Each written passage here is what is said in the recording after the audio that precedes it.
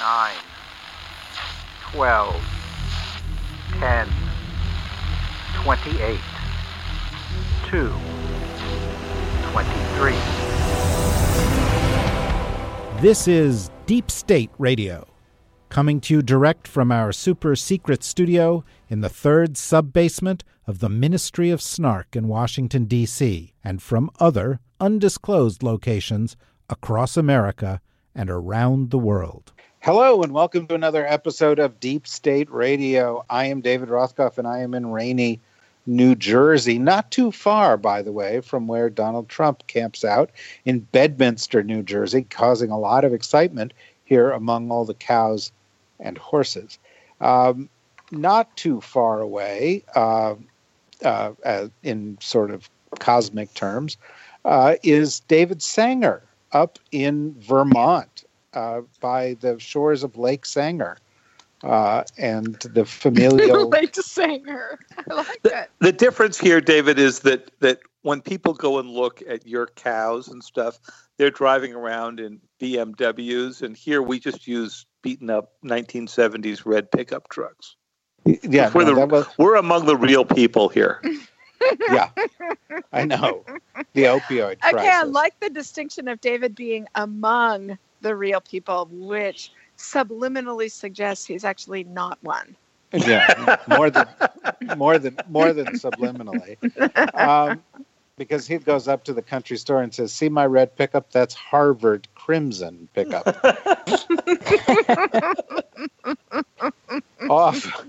Off in London, England, we have Kori Schake. You're in London, England, right? I'm actually in Edinburgh, Scotland, a super charming place.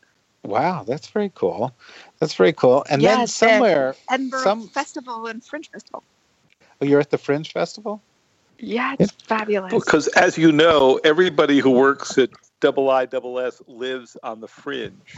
Yeah, well... right. No, I will sort of them as more mainstream. And then...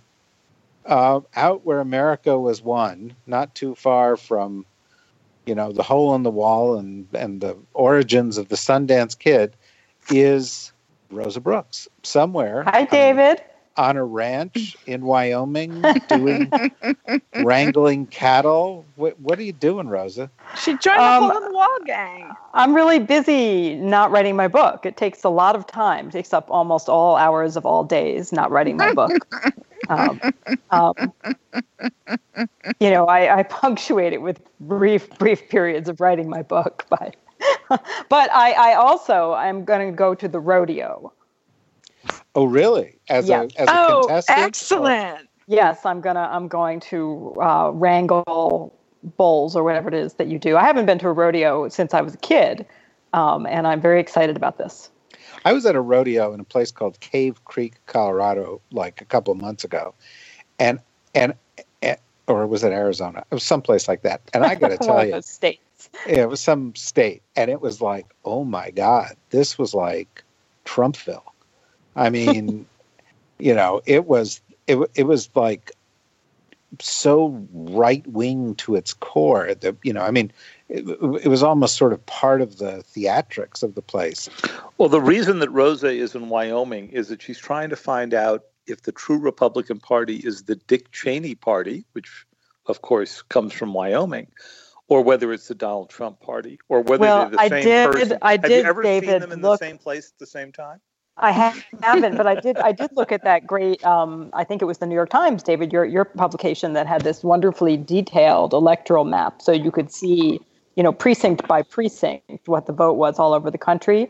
And I did determine that the little town I'm in went about 84% for Trump. So I think I'm going to try to avoid political conversations with my neighbors for the next couple of weeks. But I am so looking forward to the passage in Rosa's forthcoming book, which I know she is making good progress on, even though she's not admitting it, because she's so amazingly prolific and profound. I am super looking forward to the passage in your new book, which talks about rodeo clowns and makes a simile about the Trump administration. Or about Rothkopf. Yeah. I will work on it. I'm looking forward to the article in the local Wyoming paper about how a subversive broadcast called Deep State Radio is secretly being broadcast from their town. Right from Grable, Wyoming. Leading to a house-to-house search in Wyoming. Well, they'll never find Rosa because she's actually working in an abandoned black helicopter, which is kept, which, as Donald Trump knows, is actually invisible, just like all those stealth planes are. Like those invisible. F-35s. You can't see them. That's why they're so good. The enemy can't see them. Yeah. Do you think he really believes that? Because he said it at Fort Drum again. He says it all the I do think time. he believes it. I think he believes whatever he's saying when he's saying it. Yeah, there's probably that. Now, before we get into this, and we have been bantering here a bit, but it's okay. David, we've missed you the past few weeks, and I understand you've been out in the wilderness, undoubtedly doing some kind of spiritual journey. In your crimson truck. Yeah. And I was just wondering the if reviews of your book, they've been amazing. It's right. Although the trip was planned when he wasn't sure, I guess. But that's right. I thought I might have to disappear. but to just give us a highlight of your journey, you battling a grizzly bear or whatever it was that you did out there, wearing the high, waist high rubber pants you like to wear. Yeah. My wife and I joined a group of friends and went down, covering 85 miles of the middle fork of the Salmon River in Idaho. And it's in canyons so deep and roadless areas so remote that there is no Wi-Fi, there is no cell phone, and yes, there is no deep state radio. Can you imagine a corner of the United States from which you cannot listen to deep state radio? Dude, you just weren't trying hard enough. Yeah, clearly not. And it was unbelievably beautiful. And what's great about it is because it's so hard to get to, you run into very few people and you can pull over your kayaks or your rafts and hike up to these fabulous drawings that the Native Americans were doing, some 4,000 years ago and some just 100 years ago before they were driven from the area. But it was a really interesting group. We had no bear encounters, but we did have a lot of longhorn sheep encounters. Well, that's really not like a great old West story. There we were wrestling a longhorn sheep to the ground. There we were surrounded by lamb chops on the hook. It's just... We ate nicely, I would say, but we stayed away from. We did not eat any longhorn sheep. You'll be glad to know. All right. And the fishing's good. Yeah, well, I assumed that's why you were out there. All right, so let's just sort of go through some of the recent news, and maybe I'll start with you, Rosa, because this one just sort of stuck in my craw a bit, and I thought you might have a view on it, and that is some news of the day that we're recording this, in which Peter Strzok of the FBI has gotten fired, and of course, Peter Strzok did not use great judgment in tweeting out all the stuff that he tweeted out, but there is also no evidence that Peter Strzok actually let his political views influence his behavior. And it seems to me that firing people for having political views is a dangerous precedent with regard to law enforcement and the country more broadly. And I was just wondering what your thoughts were on that. Yes. I mean, as a general principle, absolutely. The career civil servants are supposed to have the ability to have whatever political views they want to have, provided it doesn't affect their job performance. And it has been, we've seen this in other high profile firings, a bad precedent. It continues to be a bad precedent to fire people in circumstances that whether rightly or wrongly, certainly look like they're being fired for their political views. That being said, as with Comey, as with McCabe, he did some things he shouldn't have done. No question about it. The Inspector General's report that came out in June didn't recommend firing, but did recommend demotion and a period of suspension. The FBI's deputy director obviously decided to go further and actually fire him. I'm a little reluctant to turn this guy into some kind of a hero, or indeed even some kind of victim of a political persecution, given that there's still information that we don't have. So while David, I guess I agree with you on the general principle that combined with McCabe's firing, combined with Comey's firing, these are all guys who did some things wrong, but it certainly at least creates the appearance of political vindictiveness on the part of the Trump administration. I do think that even though in each individual case, maybe there were circumstances that justified the firing, that the overall message it's going to send to people within the FBI and presumably other federal agencies is nonetheless a pretty strong message. Be really careful about what you say or expressing your political views, because if your political views are anything other than Trump is amazing, you could find yourself retaliated against. It seems to be that there's a pattern emerging there. Corey, do you have a view on this? I mean, Rosa says it creates the appearance, but it seems to create more than the appearance. People are getting canned because they hung out with the wrong people, supported the wrong campaign, even though there's no evidence at all that it affected anybody's performance.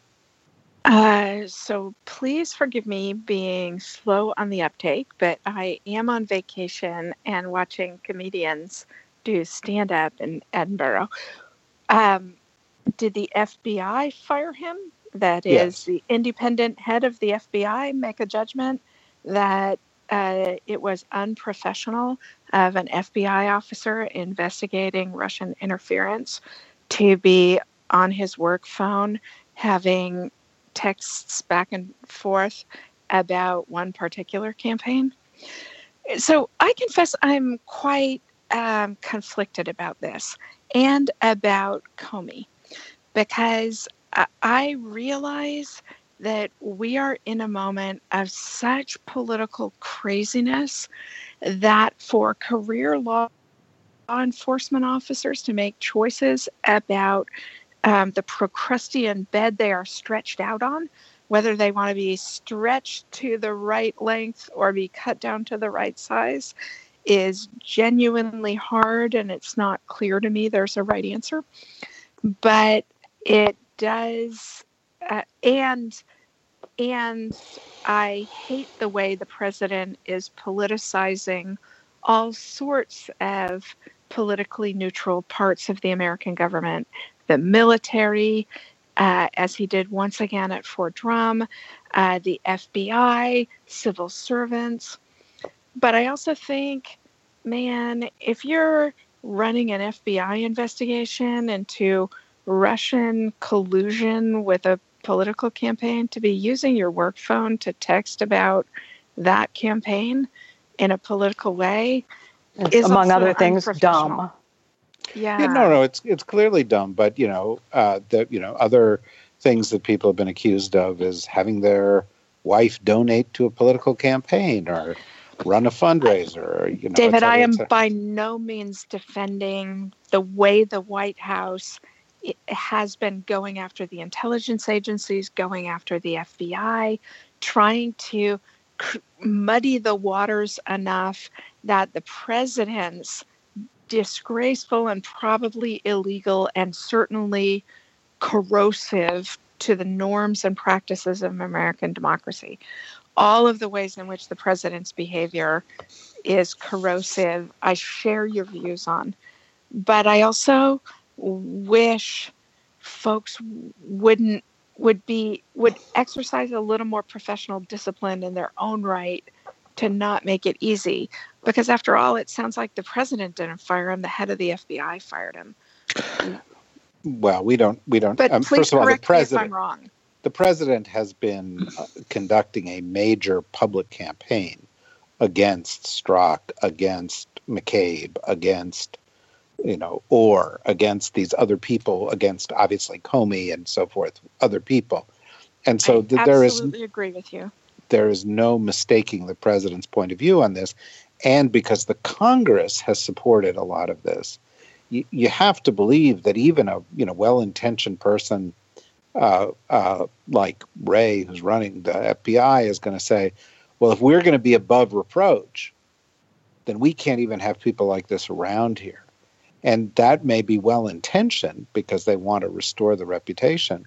But the reputation has been damaged by attacks that are unfair, even if there have been some elements wrong. David, do you have a point of view on this? Yeah. So two things. First, he was fired ostensibly for the poor judgment, as described by Rosa and Corey, of those texts over a FBI phone.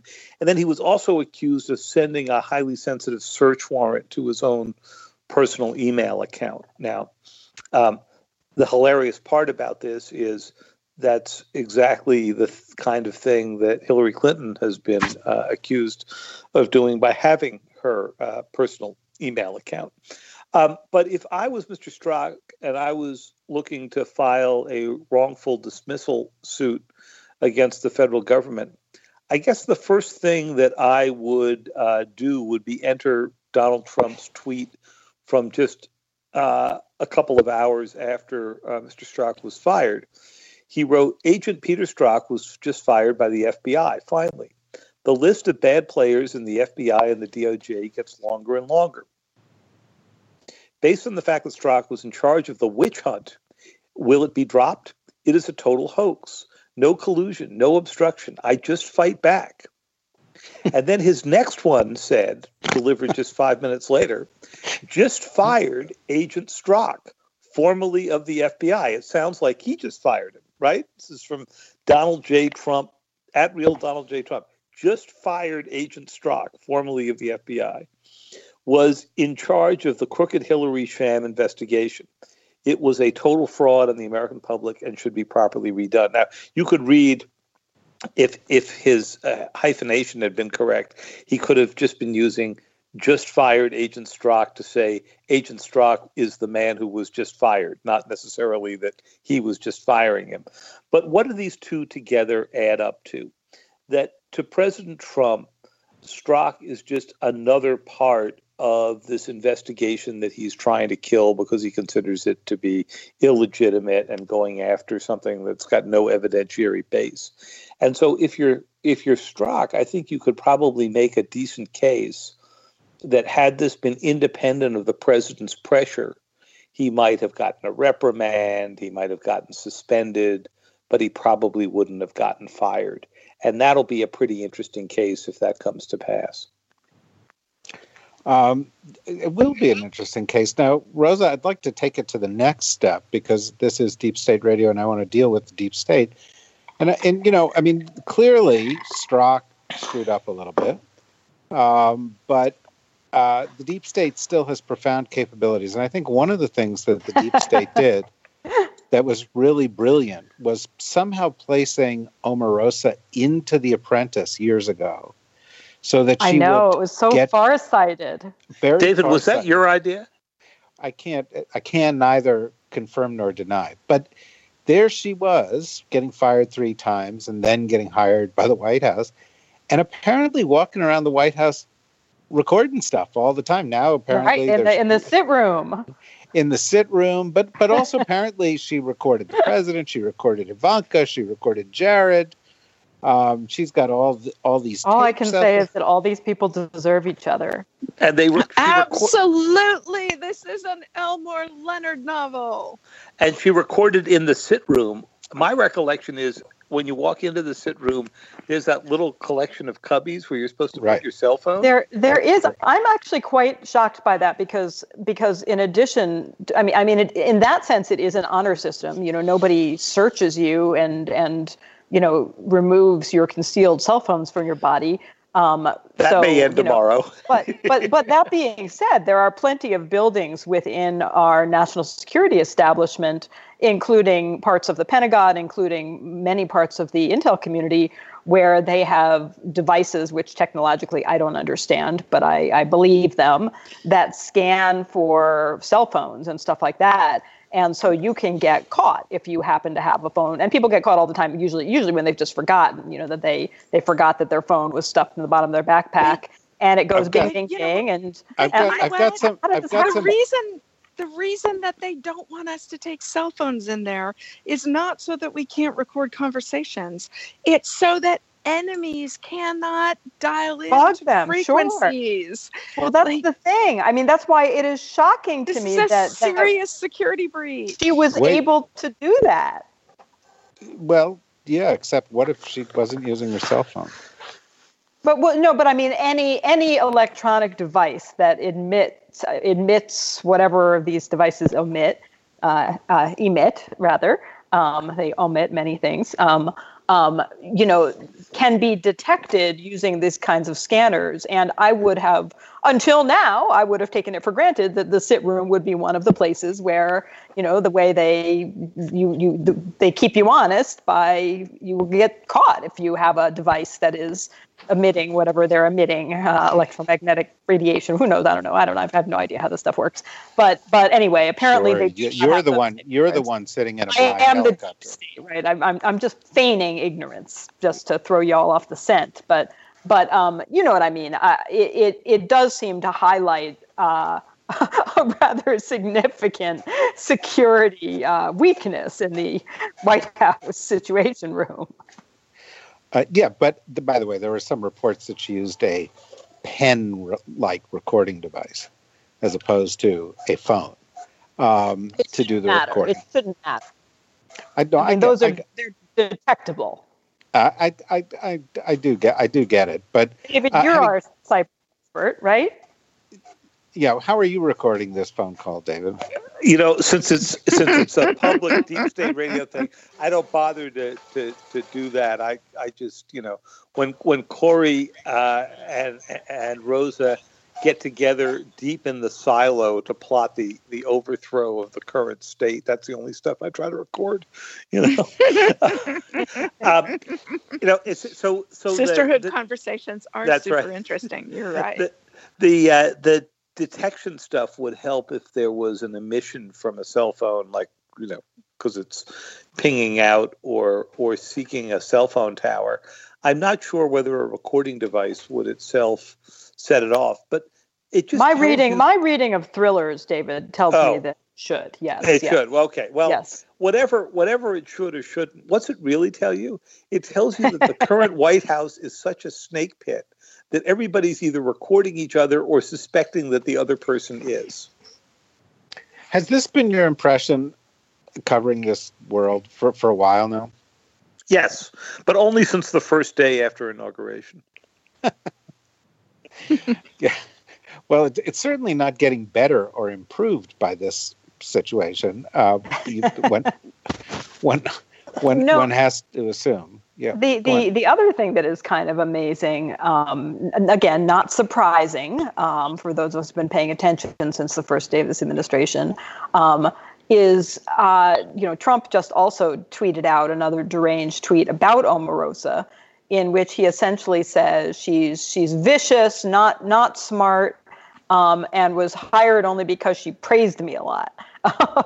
Which, needless to say, I guess that's the hiring criteria. It's fine to be vicious and stupid, but you're good as long as you keep praising Trump. But Rosa, it's not simply that. It's also the way he thinks about allies. When we asked him at one point during the campaign, why do you say all these nice things about Vladimir Putin? It's because he praises me a lot. So, praising him a lot has kept Vladimir Putin on the good list and kept Omarosa employed as long as she was. I'm sorry, Corey, I interrupted you there. No, I was just piling on the exact same point. I mean, I don't doubt that she is vicious. I've no doubt in my mind that she is vicious. And indeed, going back to our discussion of Peter Strzok, Jim Comey, etc., I do think it is really, really important. This should go without saying, but it doesn't seem to entirely go without saying. It is really, really important for the anti-Trump contingent not to lionize or turn into heroes people like Omarosa, or that just because they're now doing things that are convenient from our point of view, like denouncing Trump and saying, revealing information that is embarrassing to Trump. These are not nice. She is not a nice person. Absolutely. I feel like in a weird way, this administration is going to end like Reservoir Dogs. Wow, you've gone from Elmore Leonard, which has vaguely amusing overtones to it, to Reservoir Dogs, which is, just harsh. Yeah. Yeah. And yet Rosa's right. Vicious and evil is sort of the calling card of the people closest to the president of the United States. I don't know, David. I kind of think the Elmore Leonard part is right. I mean, they are vicious, but they're also ridiculous. Well, there is a level in the backbiting, particularly when the president said in his tweets about Omarosa that perhaps it wasn't presidential of him to say this, and then he goes on to denounce her. Well, this reminds me of one of my favorite Twitter sites these days, which takes the president's tweets and places them on the stationery that says the White House, Washington, and marks them up as if they were an official statement from the president. And what does that simply do? They're great to read these tweets as if they came out. But now the official statements have come to actually resemble the tweets. So the other day, when they put sanctions on Iran, the headline on the official statement was something along the lines of President Trump issues sanctions in response to horrible Iran agreement. Yeah, well, and if that wasn't enough, it was then the last line of the official White House document was a line of crying emoji faces. So we have somehow oh dear, we have somehow managed to merge not only the policy and the political, that's old news, but the policy, the political, and the emotional, which is, I didn't like what Strzok said, so he got fired for being involved in a witch hunt. I liked Omarosa when she was complimentary of me, but when she turned uncomplimentary of me, she's a loser. So, we've hit a certain point of low comedy here. Yeah, no, and I think the comedy is going to get worse. But Rosa, there's another legal point here that I'd like to get at, which is one of the things. David, I cannot help you with your parking tickets. Oh shit!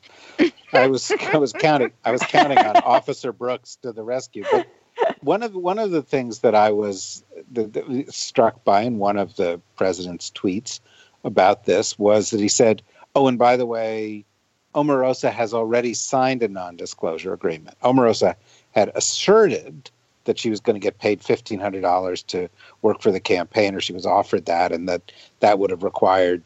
I believe it was $15,000 per month. Excuse me. To not right, actually do anything. Excuse me, $15,000 a month.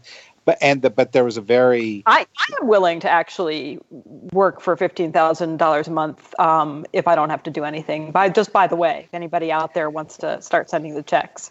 Okay, well, we'll keep that in mind within the deep state. But here's the thing. Remember, David's already got that job. You think? I wish those were the good old days, David. Those, when you're building a little company like this, you actually have to work every day.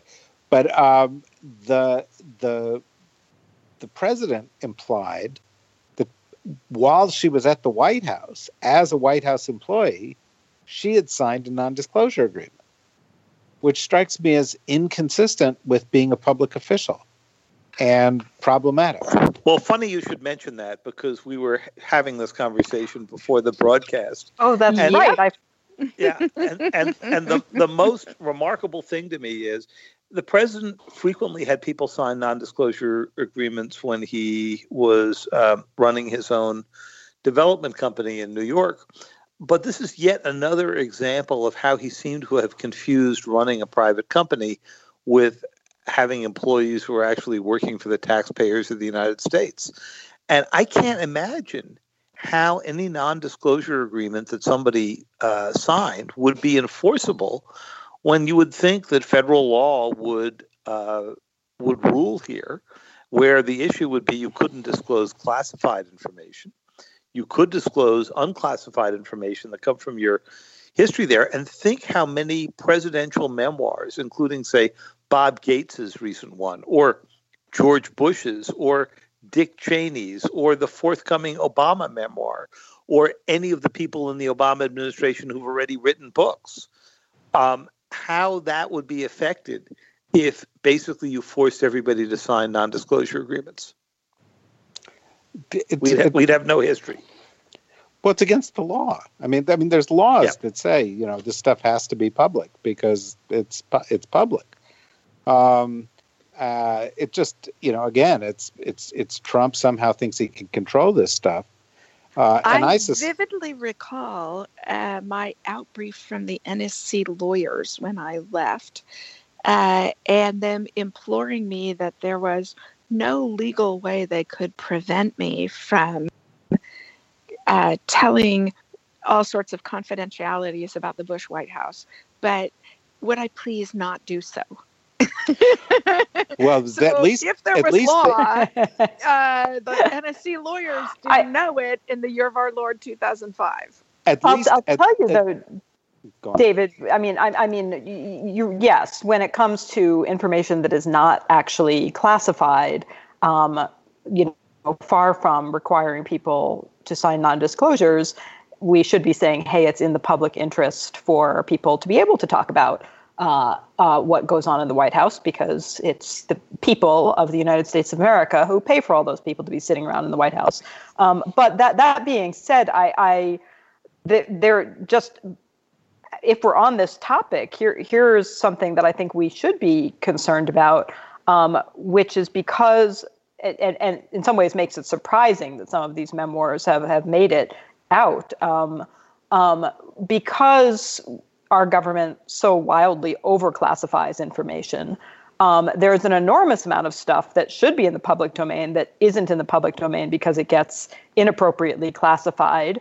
And I am sure all of us who've worked in government can think of examples of people who knowingly, despite the fact that this is very clearly against the law, classified things not because they really related to threats to the United States if revealed, but classified them simply because they would be politically embarrassing if they were revealed. That happens all the time. And even worse, if you have been in a position where you have been cleared to receive highly classified information in the intelligence community, for instance, or at the Pentagon, you are required prior to publishing, say, a book, to have the powers that be go through that manuscript to scrub it for any potentially classified material that you might have put into it. But not embarrassing information. But not embarrassing information. And you can appeal it if they try to confuse one with the other. Yes, but the way it works in practice, and this is something that sooner or later somebody's going to challenge in court, probably successfully. There is a general First Amendment prohibition on so-called prior restraint. You're not supposed to prevent people from saying stuff before they've even had a chance to say it. But essentially what can happen, and what has happened in many circumstances, is that the classification review process will sit on books and so on for a very long period of time, supposedly reviewing them, thus rendering them irrelevant, without being able to point to anything specific that's classified about it. This is actually something that my friends and colleagues, Ona Hathaway and Jack Goldsmith, both veterans of the DoD General Counsel's office at different times, and now Ona's at Yale Law School and Jack is at Harvard Law School, have written about extensively. I had the same experience myself. My last book got stuck in. I hear typing in the background, and I can only imagine it's David Sanger writing his lawyer as you speak. I'm getting I'm getting my pre-clearance review here. Oh, wait a minute, I'm a journalist. I don't need to go through that. But it will hold up manuscripts inexplicably for months and years. That happened to my own. During the time it was supposedly being cleared, I discovered that PDF copies of it were being circulated around the Pentagon, not to people who were involved in the pre-publication review, but just people saying, "Oh, you might be interested in this book that Rose is writing." All kinds of inappropriate things happen. It's completely opaque. It's very, very difficult to challenge. When I finally kicked and screamed about my own book and got the DoD Deputy General Counsel involved, it broke free about 2 days later. At the end of the day, I think because I had been very careful when I wrote it, obviously didn't want to reveal classified information. They blacked out about 4 things, and the only thing I can tell you about the things that they blacked out is that it basically struck me that somebody had sat on this thing for a year and then suddenly went, "Oh shit, we're supposed to justify why we're sitting on it," and picked a few things at random to black out. They were completely irrelevant, and things that were discussed elsewhere in the book not blacked out. So we do, in fact. While technically a sort of non-disclosure of non-classified information is and should be improper, the executive branch does have all kinds of ways of achieving the same results by asserting that material might be classified, even if it's not, and by essentially sitting on it for long periods of time to effectively squelch it. Well, if you were a clever author, like, perhaps somebody else on this call, you would have written about the secret activities of the Martin Van Buren administration and, therefore avoided all of these problems, right? Because tread lightly, David, for you tread upon my dreams.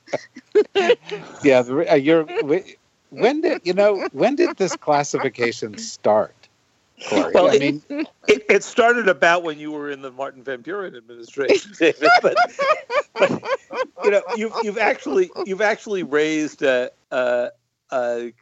point in here that is beyond the obligations that go to federal employees who have access to this kind of information, but gets to a question which Rosa rightly raised about overclassification.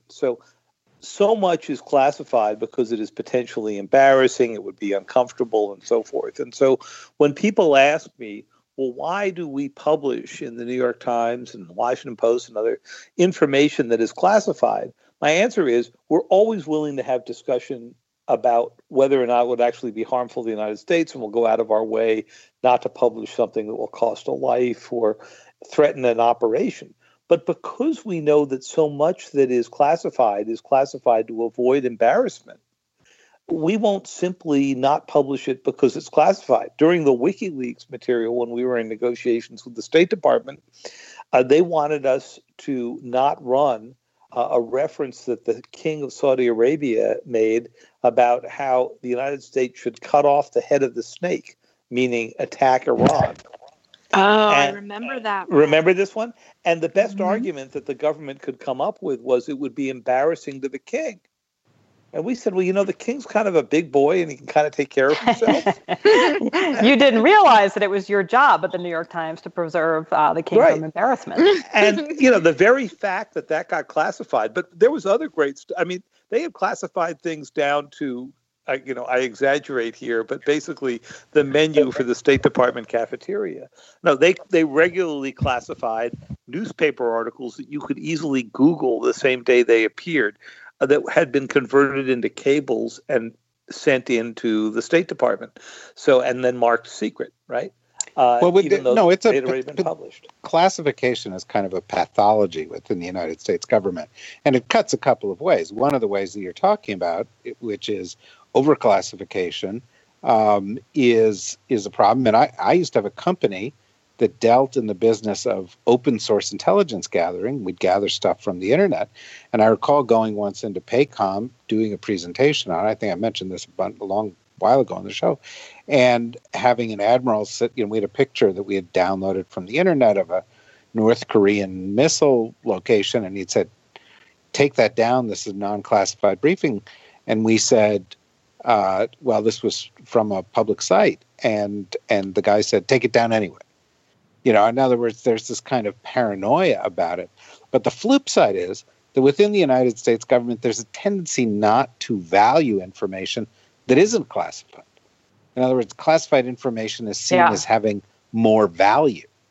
I had a senior colleague when I was at the State Department years ago who would routinely classify things top secret, even though they probably shouldn't even have been classified secret, much less top secret. And when I raised him with this at one point, I said, why are you classifying this top secret? It doesn't. He said, if you don't put top secret on top of this memo, nobody's ever going to read it. Yeah, well, that's right. And interestingly, I had a conversation with Tony Zinni, who was the commanding general of CENTCOM at one point, and he was interested in this, and he looked at the information that he was getting, and he discovered that of the classified information he was getting, about 80% of it was easily available via open sources, and of the remaining 20%, if you knew what you were looking for, you could have found another 80% of that via open sources, which meant only about 4% of what is classified or what he was getting that was classified. But there was always actually this sort of Orwellian argument that was made to explain this, David. And the way it was always explained to me was, well, it is true that this piece of information, you could have gotten this piece of information from unclassified sources, from the New York Times or just by Googling or whatever. However, once you put it into a government document, that implies that this information is true. And the truth of the information, the fact that we believe it to be true, is what needs to be kept secret. Or so even worse, that it's of interest to the U.S. government, an argument that's been, used to me before. This is pretty widespread. And David, to your point, we get regularly unclassified 1 meter or below imagery of the North Korean and Iranian nuclear sites, right? And we have photo interpreters who we rely on to go do the photo interpretation. For some of the deep state folks who don't know what you mean by 1 meter, you're talking about the resolution of the satellite imagery, right? Right. It can see things 1 meter and larger, and which 10 or 15 years ago only spy satellites would have been able to go do. But this is how, if you go on Google Earth, you can see, blow up photographs of your house and discover that, you left your charcoal grill out in the backyard. But frequently when I send these over to government officials and I say, I want to talk about this change that we're seeing in the North Korean nuclear program, they say, I can't discuss it because even though you've got it from a public source, if I discuss it confirms that we've seen the same information, maybe in a non-public way. Now, that's pretty convoluted, too. Corey, I want to give you the last word here. How do you fix it? I am not sure that the system is broken, namely that everybody internal to the administration has incentives to overclassify things in order to prevent embarrassment, in order to keep top-notch journalists like David Sanger from holding them accountable. And people leak in order to, for a whole range of motives. Among those motives are to ensure their government gets held accountable. So it feels to me like the natural tug of war between a government trying to operate confidentially and a rigorous free press insisting that it's not going to work that way in American society. I'm not sure the system's broken. Well, I think let me suggest there are two ways where the system may well be broken. One is that overclassification has an expense to it. If all these documents have to be treated in a certain way and protected in a certain way, and there are billions and billions of documents, there is an expense to that. But the other is the communications problems that it causes, because you're not able to share the information as broadly as you might want to be effective as an organization. And I guess, to some extent, and I don't want to go on much beyond the length of this broadcast, but it makes me think, David, particularly in subjects such as those covered in your excellent and extremely well-reviewed book, if you're going to manage a cyber defense, you have to do it with the private sector. And so you need communication back and forth, and that means you need to have stuff that isn't classified. That's right. And we've had cases in which utility executives were brought in and told about a Russian threat to, or Russian code that was found in their utilities. And because the executives were cleared and the engineers weren't, they couldn't do anything with the data. But that takes you to the question of what do you do about it? And you mentioned that there's a cost to classifying. And while there is, it's an unseen cost. It's not a budget item. So here's my simple solution. And I realize this sounds oversimplified, but it's a concept that might get us to something better. Make every agency have to pay a cost for every page they classify.